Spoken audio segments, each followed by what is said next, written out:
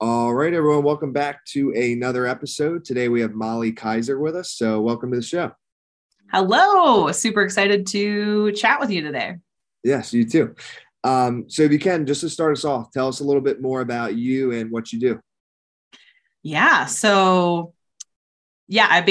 I am someone who's done a lot of courses, and I now help people turn their knowledge into their own online course. But I was not always a course creator. So what usually surprises people about my story is my very first business that I started when I was 17 years old was a photography business. So I started out in college, just really out of necessity. Like, I loved photography, but also I needed money. So I went to Craigslist and booked a bunch of weddings. And I ended up dropping out of college, going with that business, grew it to multiple six figures, and other photographers started asking me how I did it. And I dabbled with coaching and workshops and stuff, but I quickly realized that I was really busy with my photo business. And then now I'm just extra busy with the coaching and workshops because it's trading more of my time for money. So I had to find that solution so that I could help a lot of people and scale my business without trading more of my time for money. So that's where courses came in. And I taught photographers through courses for over 6 years. And recently I transitioned to helping business owners to create their own online courses. I just sort of found over the years, I did 16 years of photography and really found that I just really love talking about courses and digital products. It's so, I won't go into my entire, because this is about you. I won't go into my entire, what you just said is literally almost the exact outline of my story. It's just with books. I listened to you before this and I just copied it. I'm just kidding. Oh, really? Oh, no, I'm joking. I'm joking. I didn't hear the copy part when I had that reach. I thought you had maybe listened to an interview of me or something, because it's literally same thing, drop out of school, wrote a book, people asked me how I did it, started to help others do it. And then, so same exact college thing. Dropouts for life. Yeah. Yes, I know. They're always the best, I think. Well, I don't know. So I wanted to ask, so dropping out, I remember when I dropped out, it was such a big decision for me at the time, even though I did have a pretty good plan and things were already working out. So it was comfortable kind of. For you, do you remember what it was like? Was it a huge thing for you, or was it just I'm done with this? Yeah, I never wanted to go to college. I always wanted to I wanted to sail around the world. Literally, I wanted to just do crazy stuff, and I wasn't very structured back then. Let's just kind of wake up and, do whatever, take me wherever the wind takes me. But basically, so I didn't enjoy college at all, other than meeting people and, partying and all that kind of stuff. I didn't enjoy it. I really enjoyed doing my photography stuff on the side. And I just was, watching the debt rack up, and I didn't have time to do, a lot else. And so I was just and my photo stuff, as soon as I decided to start getting paid for it and start, seeking out people needing wedding photographers and stuff, it really just took off. So there wasn't, it was so clear that there was a need for it. And I was just if I'm going to school for photography and I'm already booking all these people, what's the point in even getting my degree? Because I already have a business. So I just decided I'm just going to drop out. And, luckily, I was actually living with my grandma at the time. She lived near the campus that I went to. My family years ago actually sold a bunch of land for them to build that campus, which is kind of funny. Makes my family sound like they're really wealthy, but we're not. But so anyways, it was easier for me to transition out of college because I was already, had that stability of being able to live with my grandma. And then I already had some money coming in from weddings. But when I started my first business, I only had 81 cents to my name, $60,000 in debt. I had nothing. I didn't even have a bed. I was sleeping on her guest bed. So, but yeah, as you can imagine, that was quite the motivator to get my business going so I could, move out. Yeah, it's wild when your back's against the wall, you make things work. And then I do feel on the flip side, once you have the momentum that your business has, my business has, do you feel right now with where you're at, failure is even an option? Or do you I just feel Yeah, it's just not even like. Yeah, no, I actually have a little story I can share with you about that. So I mean, let's see, in 2021, my husband and I started together Profitable Courses. So my husband used to be in IT and I ran the photo education business by myself. And then we decided to go in and do this together, which has been really fun. But yeah, basically, I was really super cocky, like, cause my last business, it was, we were up to $2 million per year, I think, before we started this new business. And I was like, oh, this will be so easy. Like, I know what I'm doing, like, obviously this will be like a walk in the park, blah, blah, blah. Yeah. Well, it was a lot harder than we imagined. Not only is it like a new niche, new people, new messaging, all this stuff, but it's also like, during COVID recession, ads are shifting, things are shifting in the market. We need to learn all this new stuff. And as entrepreneurs, we have ups and downs. And I was definitely having like a down moment, like, oh, like, what was me? I think it was like probably Facebook ads or something I was struggling with at the time. And my mom goes, well, when do you think, by the way, I've never lived by my mom during my whole business career. So like, she doesn't really know a whole lot about it, but yeah, she goes, when do you think, if things are going to keep being hard, when do you think you'll quit and get a job? And I was like, I've never thought about that. Like, that's not an option. Like, this is just a bump in the road. I'm just having a bad day. Like, so yeah, failures, it just doesn't cross my mind. Absolutely. and because you have so much momentum. And also I was on a podcast yesterday and kind of similar thing came up where I had realized when I decided to drop out, and this sounds a little extreme, but the thought I had is I was like, I would rather be homeless than work a corporate job. I just don't like suit and tie. Absolutely. I just can't. And I thought at the time, like I'd been to San Diego and like warm areas. And I literally was thinking this all the way through. I was like, if I fail, like worst case scenario, I live with my parents. And like, let's just say they're like done with me and I keep failing. Worst case scenario is I live on the beach in San Diego under a palm tree and 70-degree weather. It's like not that bad. Like, that's funny. And I really thought it out. And that's what enabled me to drop out because I felt like the risk, it was like, if that's the worst, that ain't too bad. The reward, yeah, far out, performs the risk or whatever. Yeah. And then I want to get to Profitable Courses and stuff, but just curious because I think stories, are, people like stories. So for the photography, when you were focused on that, if you were to say like, what was maybe your best memory of like maybe a success or like a moment that you remember, and then craziest, like, did you ever like film or do photography for a wedding and it just completely was a mess? Maybe not your fault, but like this would be hard to honestly choose which story to tell. Like there are just so okay. All right. Good. Most success. It's funny. I feel like we remember the crazier stories almost more than like because like a good day is just a good day. It's like, oh, we, had good clients and we took good photos. And yeah, I mean, there were definitely a lot of fun days with my employees where like, I don't know, like, we would just go get ice cream and have like an employee party. And I really enjoyed that. I really like having like a really good team. And so that was probably one of the biggest successes was when I was able to like hire another photographer and train her and hire a studio manager. And then I was able to just take, I guess it sounds kind of bad, but like my favorites, yeah. Like take those clients and yeah, so that was probably just overall, it was really, really fun. Like, it's a fun career to be like, oh, I just take photos for a living, Yeah. I have a lot of wild stories for sure. Weddings where bridesmaids are giving uncles lap dances, all that kind of stuff. You can imagine when alcohol's involved, there's a lot of crazy stuff that happens. But wildest thing that's ever happened that I think people could really learn from is I used to do a lot of conferences where I would have these booths, where I would sell my photo services. And so I remember there was this competitor of mine, this male photographer, very old, very traditional, very set in his ways. And I was actually starting to shoot boudoir photography and portraits at the time, which is like a female empowerment session for women. And this guy came, and so I made my whole booth all about that. And I was kind of transitioning out of photographing weddings. Well, anyways, this old kind of traditional photographer came over to me and whispered in my ear, and he was like, you'll never be successful if you transition out of weddings. Just being super negative to me for absolutely no reason. Like, I don't know this person at all. He's clearly jealous. And I remember, I was in my early 20s at the time, so it really affected me. I went into the bathroom and I cried. And I think about that story a lot.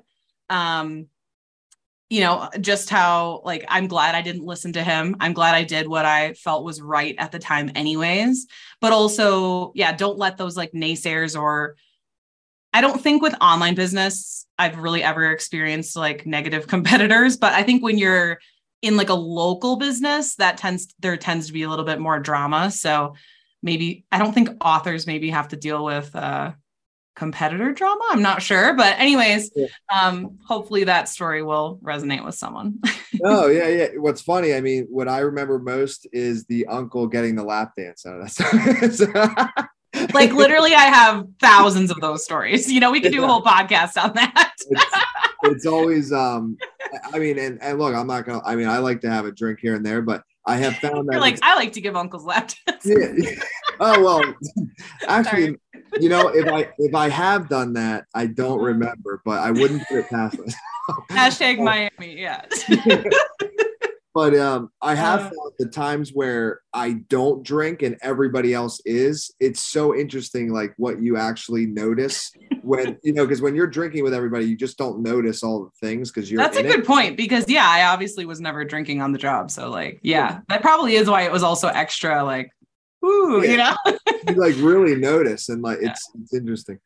Okay, so then your story though, so you do that for, did you say 16 years, or that was only 6? Yeah, 16 years in the photo industry, and also educating photographers. I was still doing photo shoots at the same time. So 16 years of photography. Yeah. So 16 years. And then during that though, you had courses and you were helping other people. So what was that, I guess, how was that happening? Because like for me, when I launched my book and it had success, and then people started asking me how I did it. So for you, was it like you were at the weddings and then some people were like coming up to you and being like, oh, this is a cool career, like I want to, is that how you kind of know what, this is the best question? I think I've never been asked this question. Like, you win. This is cool.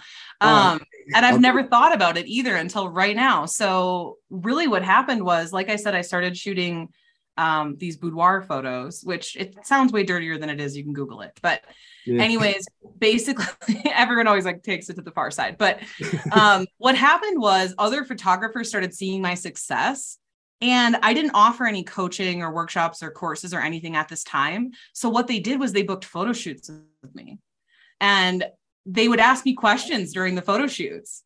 And then they started asking me, well, can I just pay you for coaching? And I was like, sure.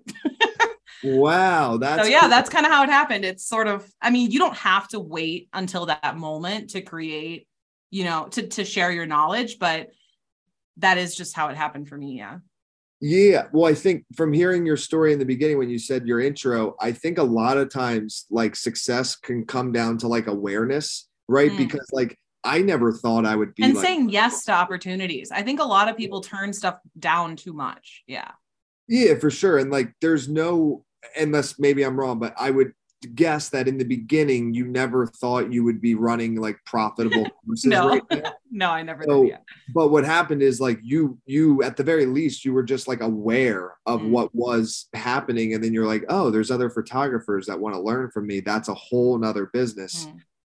Whereas I think some people, they're just so in it that they're not collecting data from other things. So I don't know, however you want to do it. If you journal. No, those are really good thoughts. And also I was also taking courses and things from other photo educators as a photographer. And then I was seeing, oh, well, I was doing the math in my head, because I've always been such a business first person. And I think that is part of why my photo business was so successful, is because a lot of creators, they're like, the artist first. I've always been like the business owner first, but when I was in these other courses, I'd be like, oh, $397 and they have 2,000 students, that's a lot of money, And then I'm like, wait a minute, like maybe that's what I should do. Yeah, no, literally we're very similar in that way.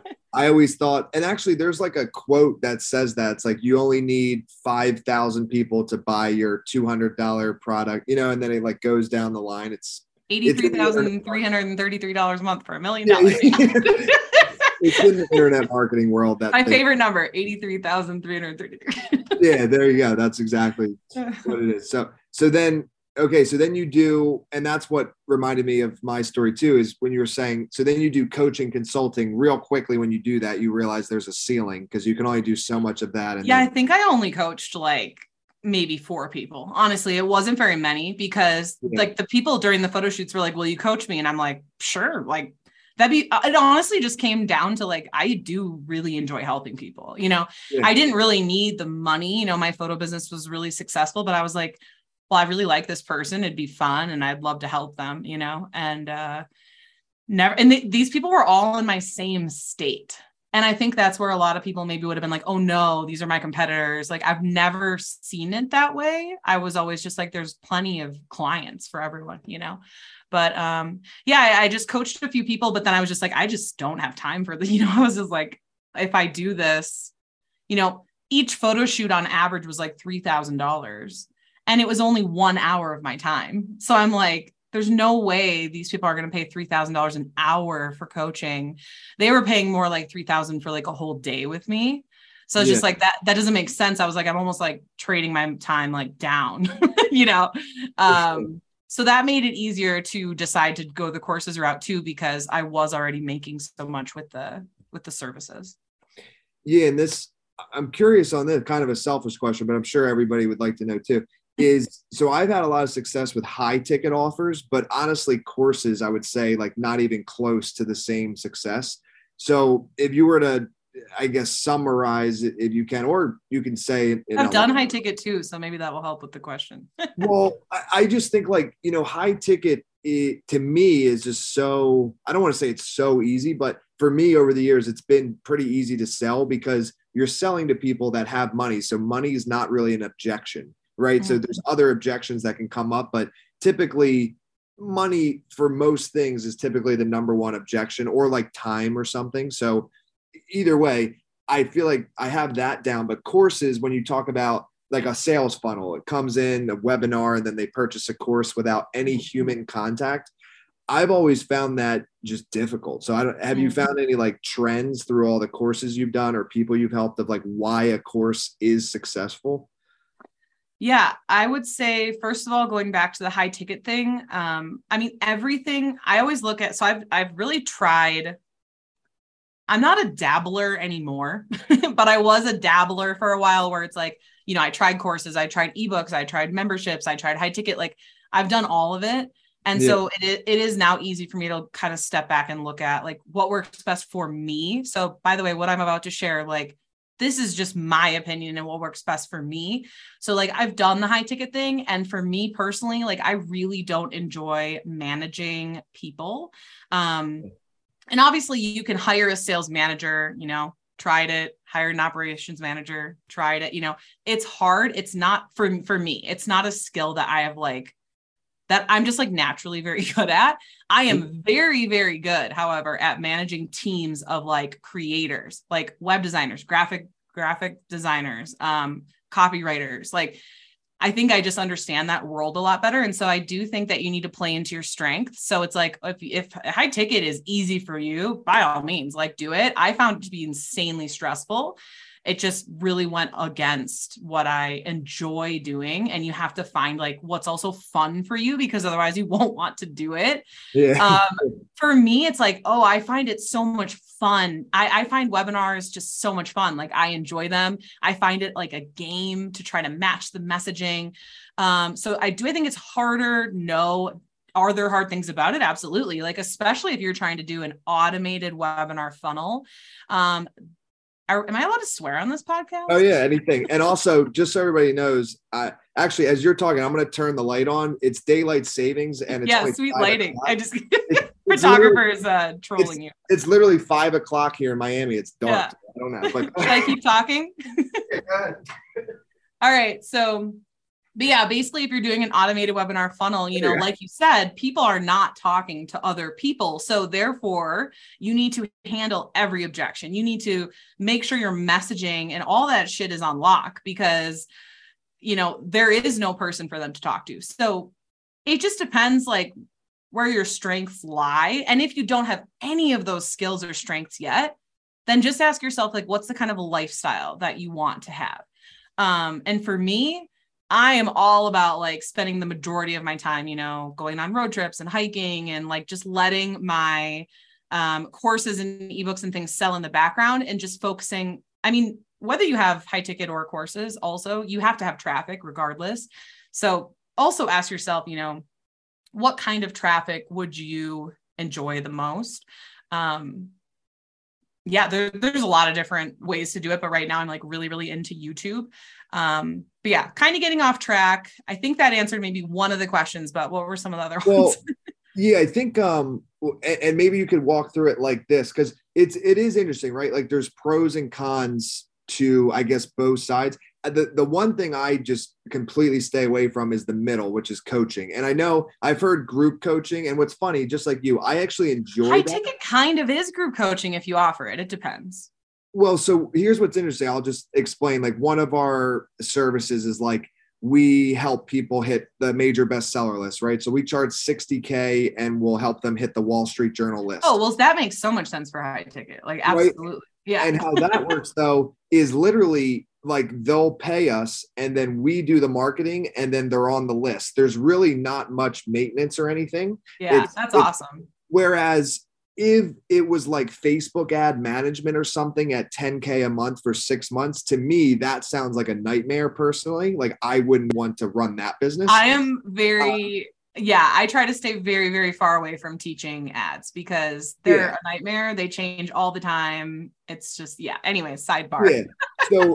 So what I discovered though, if the high ticket is something where it's just like there's a guaranteed result at the end and there's not much involvement from the customer, it's kind of just like you pay, you wait, you get it, and it's done. And it's kind of like have you heard of like Alex Hormozi? Of course, one of my favorite high ticket. I figured you have, but So anyways, I just want to kind of explain for anyone who's interested in it, but with their offer, it's like they were. Like he helped me with my sales script and everything, so I know him pretty closely. But nice. Like we were in Inner Circle with Russell together, so that's how I met him. But that up there. But like just what you're saying, it's a lot of done for you. It's like they were running their clients' ads. They were, doing done for you. And I think a lot of people go wrong with high ticket, where they just take a course and they slap a super high price on it, and they get a sales team, and then they wonder why people are unhappy.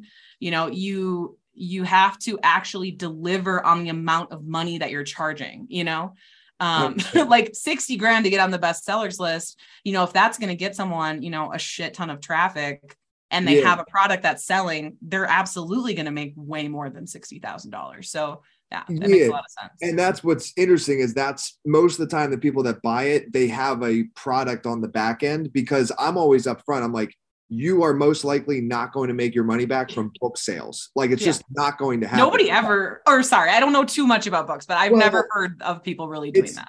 It's in my space. It's very rare. Like in fact, what's weird, like Alex Hormozi, because you brought him up, like he's made way more money from his other stuff, but he's actually made some money from his book because it's actually doing really well. Because there's no ads too. It's all organic. Yeah, it's just so rare. Now, here's the thing, though. On the flip side, so I like done for you high ticket like that, like done for you. Coaching, I don't like. I enjoy it, but it's not scalable. The courses is the dream situation. I've just never really found like, I think like our most successful course is probably done like low 6 figures, which is great. But our high ticket, like we do 8 figures a year, high ticket. So I'm like, now what was your... Can I use you as my student? Like, what was your course about, or do you have it right now? We have multiple courses that we've tried. The main one that we're doing now, it's called Infinite Partnership System. And that's where basically we teach people how we got Authors Unite to 8 figures just through partnerships. So, you teach people how you did your high ticket program?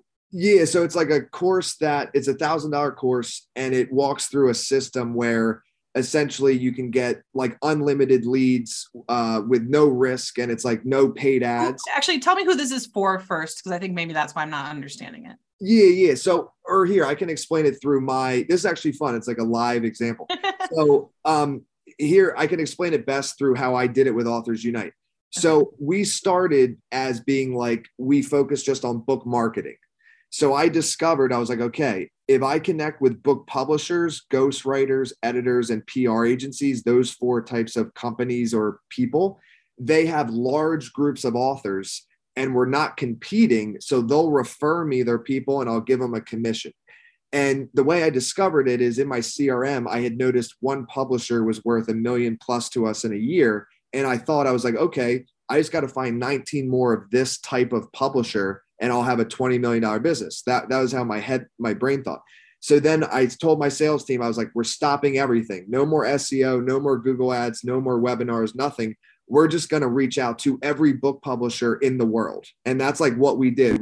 And what's the result of that you get your book in more places? Like, what's the result of that? The result was we just built relationships with all these book publishers at scale. And then they referred us their authors, the ones that had enough money to pay us to market their books.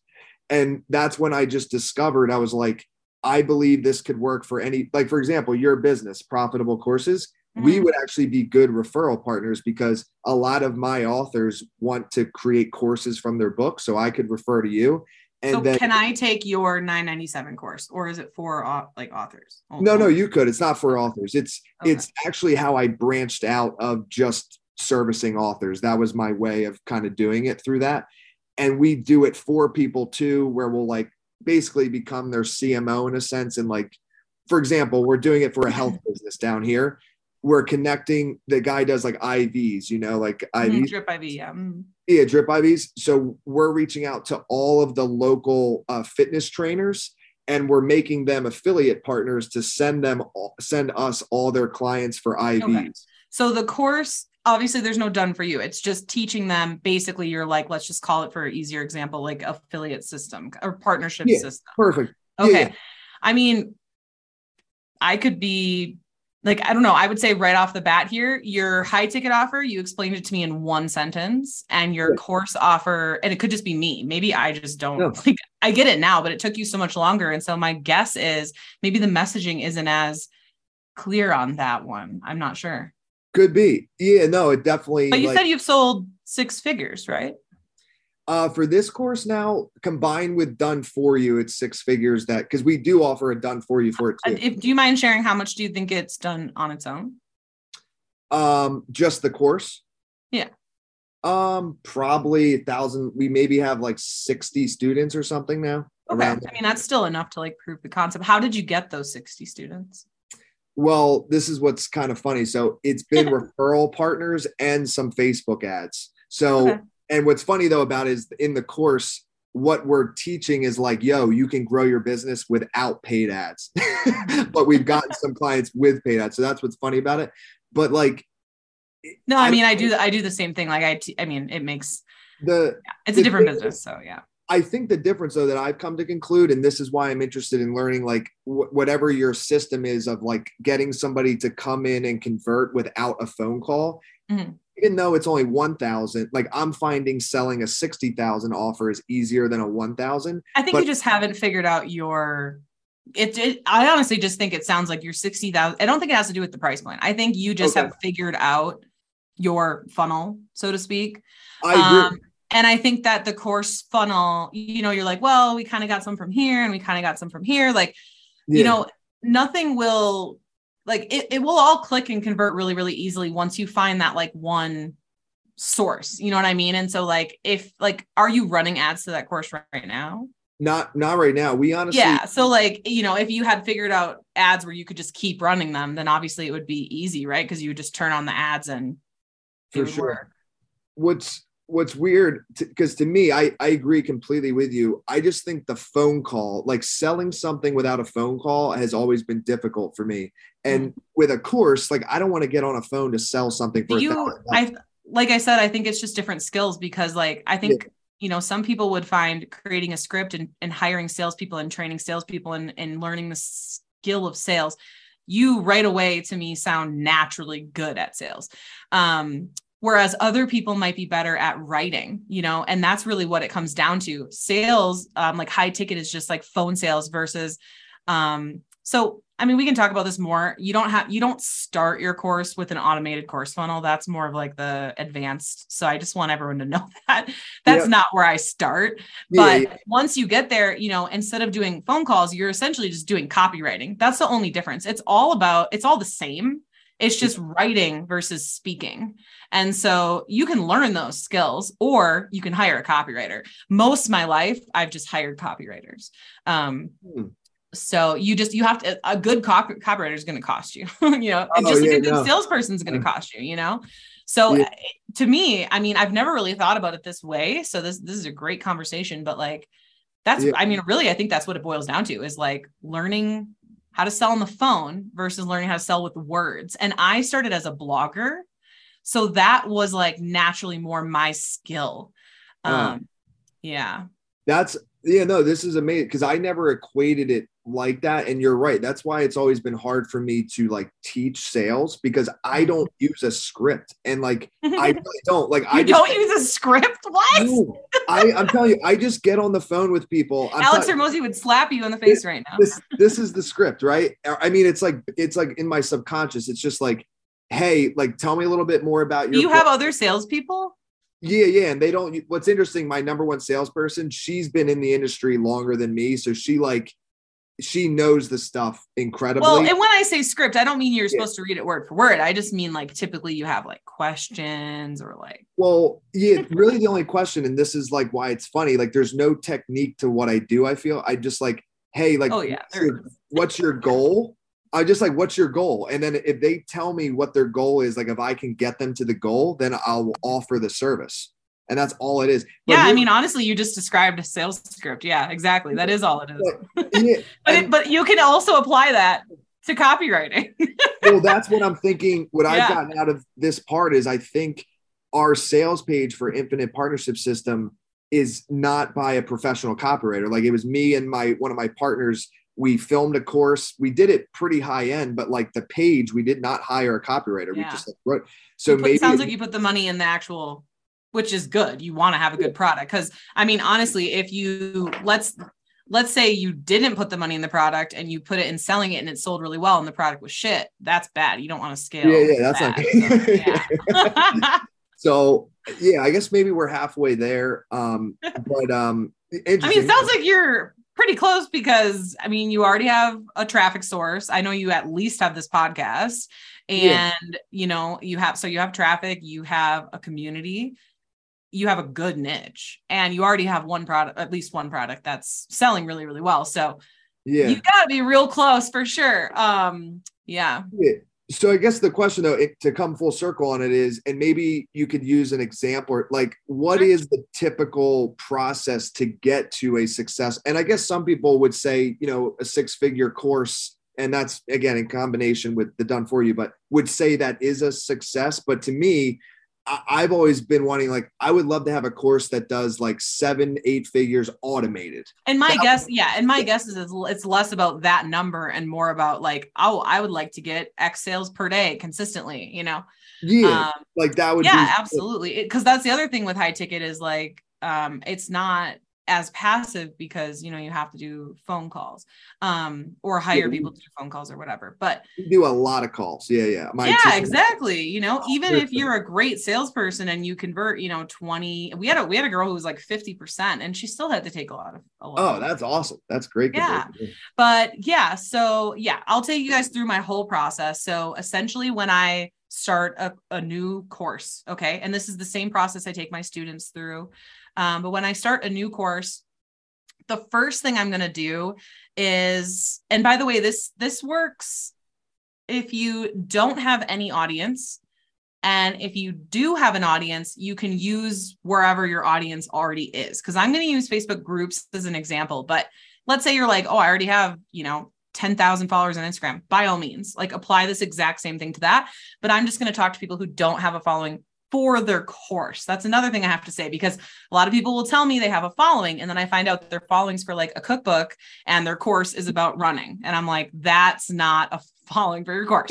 So you have to actually have the right people. But so the first thing you want to do is obviously, come up with what is the result, the one one result, you're going to get someone. Your course is not going to be, I help women become confident. Your course is not going to be, I help men change the world. These are too broad of topics. It needs to be a specific result. Just like Tyler shared, he's helping businesses learn his specific partner system, which if you don't already have a name for that, maybe you should, because that would be good. Well, it's called Infinite Partnership System, but just that part alone, my high ticket has a very specific result, whereas the course is kind of just like grow your business. There you go. Really. That's honestly not only is that the most important part, it's the hardest part for people, because, they'll say, they'll start out with, I want to help women be confident. And I'm like, well, why? How? What are the things you're going to do? And we can keep asking these questions until we really, really, really get it down. My course could have been, I help women become happier, but no, my course is Profitable Courses. And, I'm mostly I do help men as well, but, I'm just used to talking to women, but but obviously if they make a course and they make money, they're going to be happier, but I'm not calling the course how to be happier. I'm telling them the specific result they're going to get. That's a bonus. You can stack the offer. You will also be happier at the end. You will also be happier. Yes. So basically you need to think of that result, and just think of, what have you done in the past? Like, what have you gotten yourself results with? What have you helped other people with? What are people asking you questions about?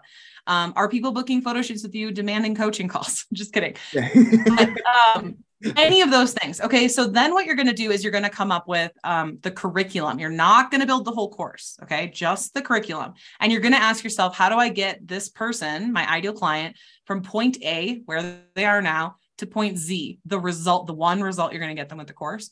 That's how you're going to create your curriculum. I have a lot more videos on this on YouTube and stuff, because obviously I'm just going as quick as I can. Yeah. But then you're going to price it. Okay. Then you are going to, if you have no following for your course, you are going to start a Facebook group. And yes, I can already hear everyone screaming through their microphones. I also hate Facebook. It is just the easiest way to grow a following from scratch. And you only need 200 people in your group to start. And then you never have to do it again. So you just do the Facebook group if you have no following to start. And you're going to add people, from your friends list. You're going to friend people from other groups, and then you're going to invite them to your group, and you're just going to do a bunch of those strategies till you get your group to 200 people. Then you're going to post some messages in your Facebook group saying, I want to help insert ideal client here I want to help. So, okay. I want to help 2 women launch their online course in the next 30 days. If you're interested. I've seen posts like this. So maybe people use. I've honestly been doing it for so long. I'm sure I'm not the only person, but I've been doing it forever. So I'm looking for 2 women who want to launch their course profitably in the next 30 days. Comment your favorite emoji below. And then so now you're not cold messaging people. They're inviting you to they want you to reach out and message them. So now you're just going to comment, because otherwise your message is going to go to spam probably. So you're going to comment and be like, hey, Tracy, look for a message from me or whatever. That way they can check their, spam archive, whatever Facebook decides to rename it to tomorrow. I could rant about Facebook in a whole podcast, but so then, and then you just simply have conversations with people. Literally, you would be so good at this, Tyler. You just have conversations with people. And what you're doing is you're going to pick a start date for your course. You're not going to create the course. You're going to teach the first round of your course live. You only have to teach it live one time. I know that's not passive immediately. Don't panic. You will eventually be able to make it passive. But so you're going to say hey, Tracy, I have so many spots left or whatever. I give scripts to my students, but it's something we have these many spots left for you to learn this. We're starting on this date, are you in? Something like that. And then, you're going to try to, let's say it's, November 1st, let's just say, and you're okay, I'm going to start my course 2 weeks from now. So you're just going to try to sell in as many people as you can in 2 weeks. So even if you only get 2 people, it's still awesome, because you'll get to do the rest of the process. But my guess is you'll probably get at least 5 to 10, depending on how many people you got in your group. Then you're going to teach the course live. And this is good for literally so many reasons. You're going to, first of all, you're never going to be able to be that person that's puts off their course for years and years and years, because you just sold people in. You have to deliver now, which is good. You need a little bit of fire under your butt to do it, And then the biggest thing though, is most people will create their course first, and they just create it based on what they think people want to learn, but you don't know what questions people have. You know, they're different than you. So by teaching live, you're going to get like live feedback from these people, live questions from these people, to be able to take that feedback and make your course so much better. And you're going to learn so much from messaging these people to sell them in as well. You're going to be like, oh, I thought they wanted to take this course because of this, but really they want to take this course because of this. You know, like, it's important to learn about your ideal client, how they think, what they say they need help with, all of that. And then once you teach it live, now you can put it into course hosting software. Now you can start doing webinars. You can start doing the next thing. So just to simplify, the next step after that would be to do your webinar live over and over until it converts. Because most people go wrong where they just put their webinar immediately automated. And that's a huge mistake because Tyler's working for himself. That's me. Yeah, I mean, like, not to be like, crapping on your strategy here, but like, sure. I've made this exact same mistake. Like I said, I was an educator for 6 years before I started this business. And I was like, oh, I've done hundreds of webinars. I've sold $8 million. Like, I don't need to do another live webinar. So I automated it. What do you know? We lost a ton of money on ads. It didn't perform. You have to do it live until you hit all those good stats, good show up rate, good engagement, good sales, all the stats that you need. For the people that show, which I'll just throw some stats out there, but you should be getting anywhere between 15 and 20% to show up to your live webinars. If they're not, you need better text messages, better follow-up emails, all that stuff, right? If they're showing, then you want to convert anywhere from 5 to 20%. For me personally, I won't automate my webinar until I'm converting like 20%, because I know that once I automate it, that percentage will go way down. So I was converting 20% live, and now I'm 5% automated, which is amazing. Most people only do 1 to 2% on an automated. And you also need to know the stats, because you might be thinking your auto webinar sucks. You might be thinking your funnel sucks right now, Tyler, but maybe you just don't know. And I don't know for sure, but like, maybe you don't know what the numbers are, or what numbers they should be. Maybe you just need more traffic. Like, you never know. You know what I mean? It could be a number of things. Well, it's good to hear that 1%, because I definitely was thinking, but I see it now though. If you do the numbers, I mean, even a 2%, I think we'd still be in the green. If you like, I'd have to look at it all like per click, per up, but something like that. I think somehow we might still be in the green, but that's interesting though, because that's very low, but it makes sense because it's automated. When there is no human connection, I think it's kind of unavoidable. No matter how good the copywriting is and everything, it's just going to be lower rather than if you get on the phone. Is that? Yeah, it just is going to be lower. And like, personally, with how expensive ads are and stuff right now, like, I'm not going to settle for a 1 to 2%, Yeah. But that's also something you can look at, like, oh, well, maybe I need to do my webinar live again so it converts better, or maybe I need to raise my price, or maybe I need to lower my price, or maybe I need to have better follow-up sequence. I remember one of my friends, Dan Henry, he used to have an automated webinar funnel. We did his book. Oh, nice. Yeah. I'm in his book. So this is you want to know something so wild is like, wait, which book though? Because I'm in the Millionaire Secrets one, not the high ticket one. We did Millionaire Secrets to the Wall Street. So cool. Awesome.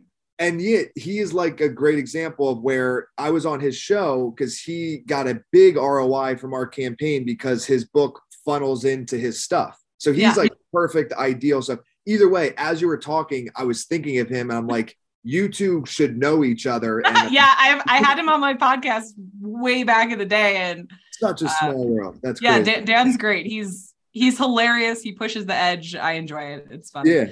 And he's very, very smart. But basically, I remember when he because I believe if I'm not mistaken, I think he made his first $1 million from an automated webinar funnel, and it only converted like 1 or 2% or something, which is normal, So, but yeah, I mean, can you get it to convert higher? Absolutely. Oh, what I was going to say is, I remember him telling me that something like 80% of his sales came from retargeting. So like, people were going through the funnel, but like, if you only have the funnel and you're not retargeting people with emails, ads, different things, that could also be where people are falling out of your funnel. So, yeah, I mean, there's just, it's a funnel and there could be holes in the funnel, you got to look at all that stuff. And, yeah. yeah, Follow but up once you get it without holes and you could just, pump traffic to it, it's pretty sweet. I know, like another of like Sam Ovens. I'm sure you've heard of him. I took his program. Yeah, I was in his mastermind, everything. Yeah. There you go. Yeah, he taught us high ticket. Yeah. So I never took it, but like I always just thought, because I remember just seeing some of his like just videos, and that's always been the idea in my head is like, I mean, we have the high ticket is pretty dialed in, but the course thing, I've always thought like it would be cool to know that if I put 100K into ads, 200 is going to come back. Like that would be pretty cool to just know, so now I do think you do know that with your high ticket, right? Like I'm assuming we don't even do, because we do all partnerships. So what I can say is I see. Okay. I do kind of, what's interesting is like our referral partners know our prices. So it's like, that's why I said it's almost not like a sales call. When one of our publishers refers somebody, it's kind of a done deal already because they know what the price. That's what I was going to say too, is like, it sounds like you have a really good niche and stuff, but like, for some other people with high ticket that aren't able to get traffic, because like we only were able to get traffic from ads and then it becomes harder, anyways. Yeah. Well, I mean, so literally if I like the strategy of the partnership system thing is like, I think if you connected with a lot of book publishers, you could create affiliate deals with them because so many authors want to create courses from their book. So just an idea. I mean, it's I will take all the free advice. Thank you. But yeah, and I know what's interesting, and maybe we have another interview at some point, but with Ovens, he like dialed his operation down a little bit or something, because it was like with Ovens. Oh my God. I love Ovens. that. I call him Ovens. Like we're bros. Yeah. I did not know him personally, by the way. No, I love it. I don't think many people know Sam personally. He's a very private dude. He's awesome. He's insanely smart. He is like, I know people jokingly are like, he's a robot. It's like, well, he's so good with data. Like, anyways, he's one of my favorite mentors I've ever had. But yeah, basically, and I was going to talk about that as well, because this ties in really, really nicely. So when we were doing high ticket, we learned from Sam and all that, and we had the spreadsheet, we were running ads, we tracked all the data, all that, right? Yeah, I mean, I'm not going to sugarcoat it. Ads are not what they were in 2018. Like they're not, and so like I have not shared this on any podcast yet. I don't think I've shared this at all. So this is just for you guys. You get to be the first ones. There we go. But from October to June of 2022, we were running a ton of ads. I was doing live webinars every week because I was trying to dial it in, and number one, we did, which is awesome. And number two, ads became really expensive for summer of 2022. They have actually come down. And again, your niche might be different than mine. I have a few friends who run very successful ads agencies. So I'm able to get that data on like where the ads are going and all that stuff. But so we actually have switched our model to, instead of running ads directly to our funnel, whether it's live or automated, doesn't matter. What we are doing is we've picked one social to go heavily organic on, which is YouTube. And Sam has done the exact same thing, which I find so fascinating. And his program used to be called UpLevel, just UpLevel, I think. And now it's called WeTube. And it's all about generating traffic to your high ticket from YouTube. I'm not in the program, so I apologize if I'm misunderstanding, but like, I think that's what it is. Yeah. And anyways, I think YouTube is like, you need to get on that. Like it's a great traffic generator, but what we're doing with ads now is we're going back. So when I first started my first online like course ebook education, for photographers, what I did was I had a blog.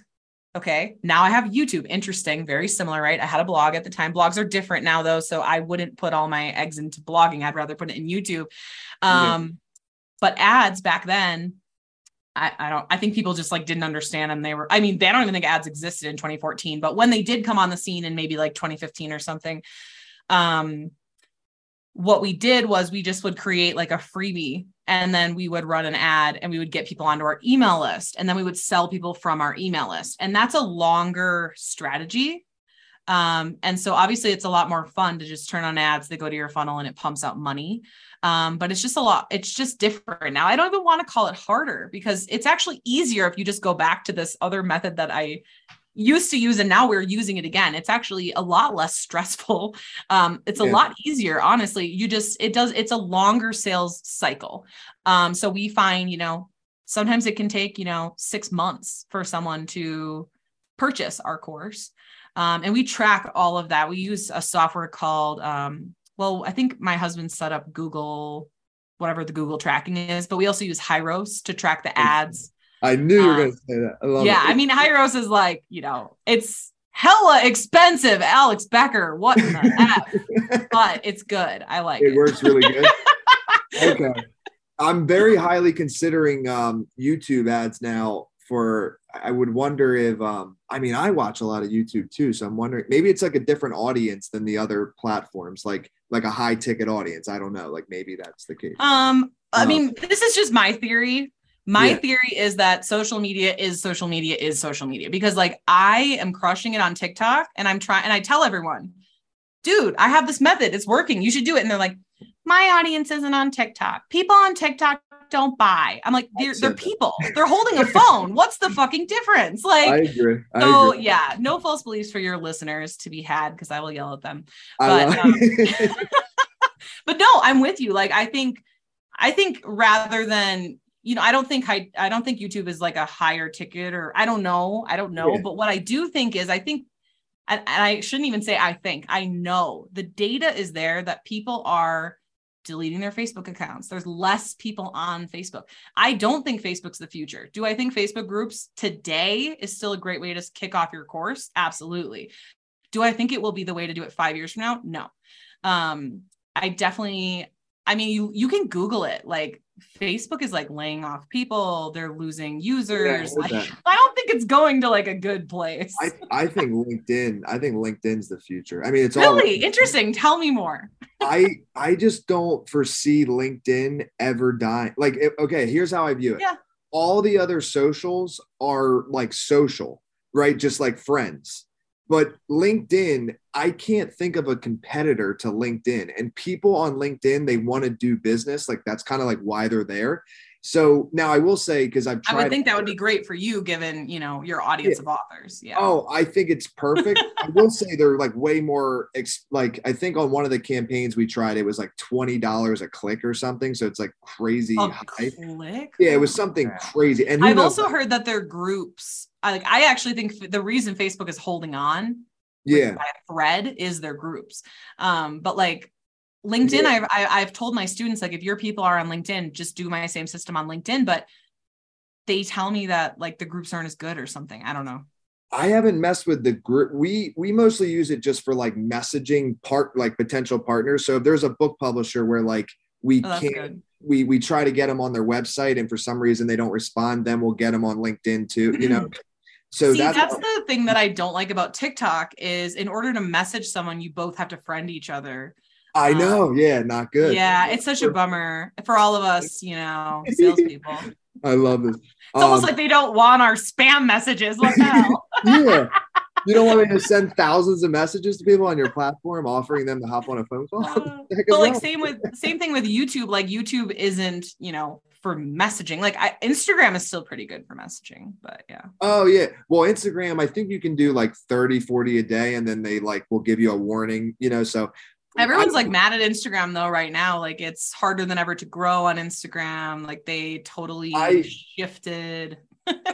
Yeah. I don't even I don't know. I'm trying to I mostly just do stories now on there because I found my engagement is just so up and down. Like sometimes I'll post something and it'll like not go viral, but like it'll get traction. And then other times it just gets nothing. And I'm like, okay, like I don't know. I think I don't know what they're doing. It's almost like, what are you doing over there? Like, I don't know what's going on. One day I logged in and like 3,000 of my subscribers were just missing. And then like followers, whatever the hell they're called. And then like the next day they were like back. I'm like, what's going on here? To me, I feel like Instagram is just kind of like it's like almost your like social badge or something, like, and I don't view things this way, but like, I notice in Miami, this has nothing to do with business, but I'll just be like out at a party and I'm connecting and like and people will be like, "What's your Instagram?" Yeah. And then you'll see I have the blue check and they're like, "Oh, blue check." Like it must. Wait a minute, you have a blue check? I should be paying to be on your You are so dude, it's for it. Like the blue check is just like it's like a signal. And like what's funny though is my God, can you imagine you go to a party, they're like, "You have a blue check, here's my number." Like, no, you want to know something? That's how it is. Stop. Oh my God, stop. No, that's you know what? I think that's just a Miami thing. Just no, it very well could be. I mean, look, here's what I can say. It doesn't hurt in any way, right? That's what I'm not saying funny. It's the only reason, but I think they're like, "You're an influencer." Yeah, like, I would do the same if I could. Nice. But yeah, no, that's so. And then the follower, I think the blue check is even like more significant from like a perspective, like or a. No, I'm totally with you on the Instagram thing too. Cause like if I go to a conference or any like, and I've been thinking about this a lot lately, actually, how like Instagram lately, a lot of like, even, I don't know if you know who Brock Johnson is, but his like number, so he's Chalene Johnson's son. She's really big in the space, but anyways, he teaches pretty much 100% Instagram. Even he's been like, just put out 2 YouTube videos. He started his YouTube channel. He's now like going back to TikTok. Like, and I'm just noticing this trend, but what's interesting is when I go to these conferences, people are not asking me for my TikTok. They're not asking me for my YouTube. They only ask me for my Instagram. And so yeah, I mean, I don't, until that changes, Instagram's definitely not going to. It's just like a status thing. I don't think, like, I can't. It's like a business card. Yeah. Yeah. Like, I don't get any clients from it. I mean, maybe down the line because they perceive me as something, and then they're like, oh, like I trust him because of whatever. So maybe indirectly, but you've motivated me for YouTube. The thing that's funny, this is like a funny side story with TikTok. My algorithm's so messed up because when I first got on it, me and my brother did a video, and this is kind of funny, but we pretended to jump off of a balcony and pretend we didn't do it. And it went viral. I mean, like 30 million people saw it, like 2 million likes. Well, I'm sure some of those people were authors. Well, they were like, are you a lot? Like it went completely viral. Okay. And I got like 250,000 followers from that.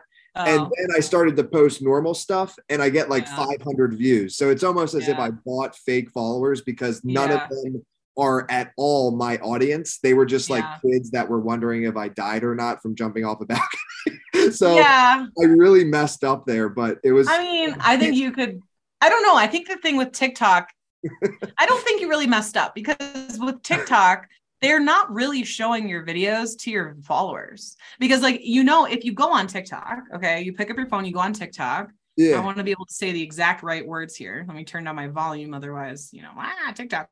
But it says right at the top, you can, you know how you scroll your feed, right? You can scroll your feed for you, or you can scroll your feed following. And nobody ever clicks following because for you is like the default.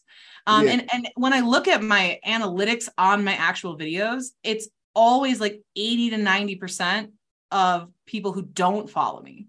And so the benefit of that is just create better videos and you'll get more views. Like, honestly, I don't think that it's really. I agree. But then also, and the other thing that it's good, like I think TikTok is a great way to get new eyeballs. There's this girl I know that's like making like, I don't remember, like $7 million a year with her course with no ads. And all she does is she gains her followers from TikTok, nurtures them on Instagram, sends them to her automated webinar funnel. That's it. Like that's her funnel. It's so interesting. There's so many. That's one of the things I love about marketing is like it really, strategy is limitless. Like it never ends. If you don't want it to end, it never ends. Like you can. But I'm trying to give you hope. Like I know saying create better content sounds like people are probably like, what a bitch. But no, I agree. I just mean like, I think you're fine. Like, I don't think. Yeah.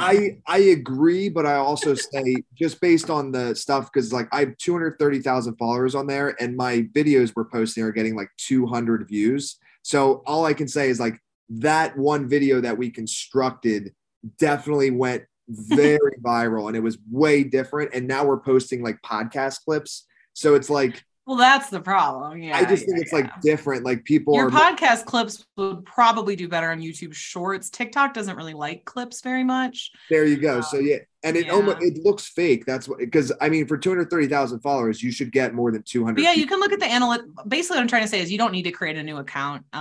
Yeah. If you don't want to, and you can look at the analytics from your videos. It'll tell you a lot, like, you know.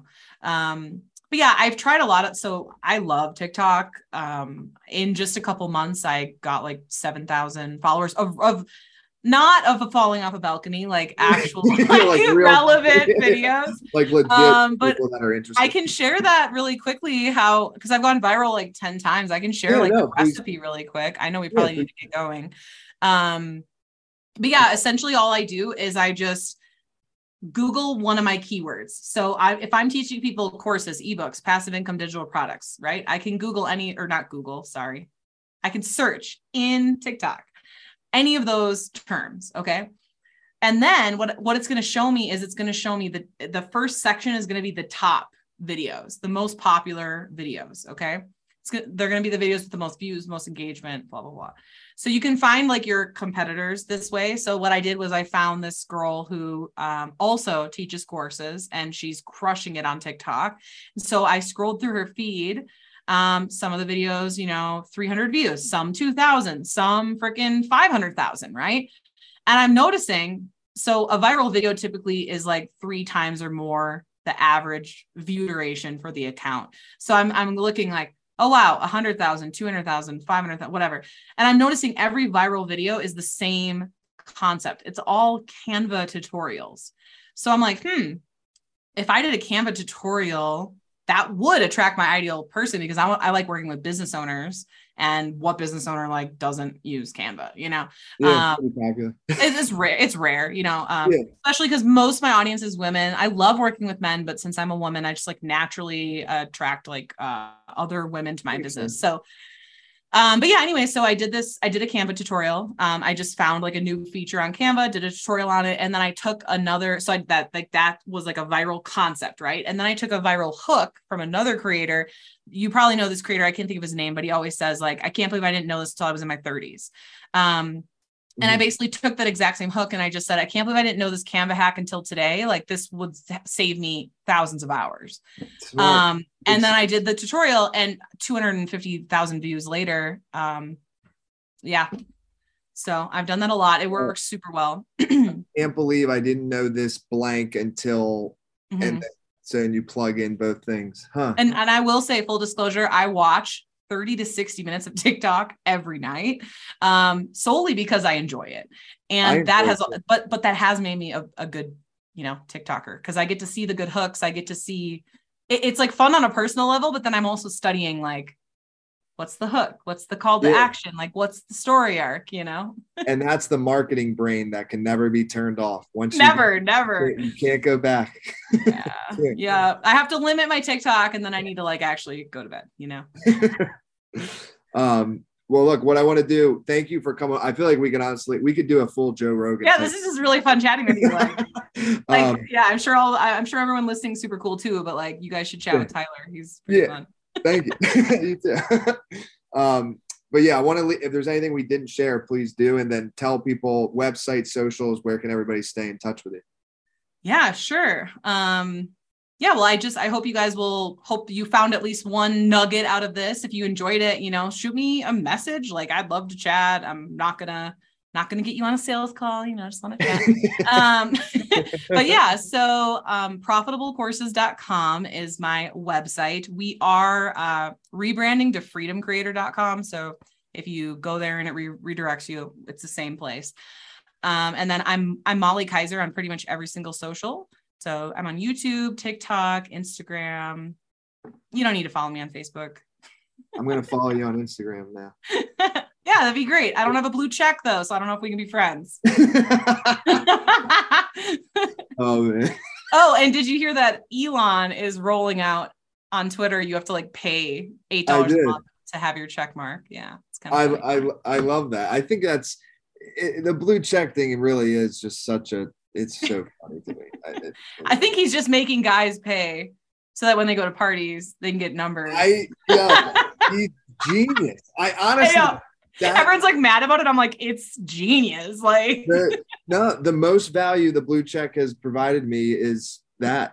So, that's amazing. I cannot wait to tell my husband how. That's so funny. Zero business value. It's just it is purely the other direction. You're like, my audience is 95% women. Yeah. I like look at my stats on it. It's just like only because I only exchange with them. That's funny. Do you own a yacht? Yeah.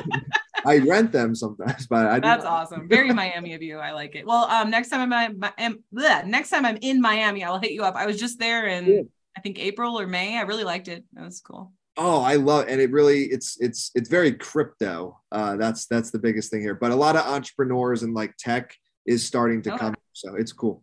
Yeah, New Mexico is just bustling. Oh, is it? I don't know much about it. Oh, are you kidding? No, it's really not. Like, I literally out my window, all you can see is like desert and mountains and trees. Like, there's no one.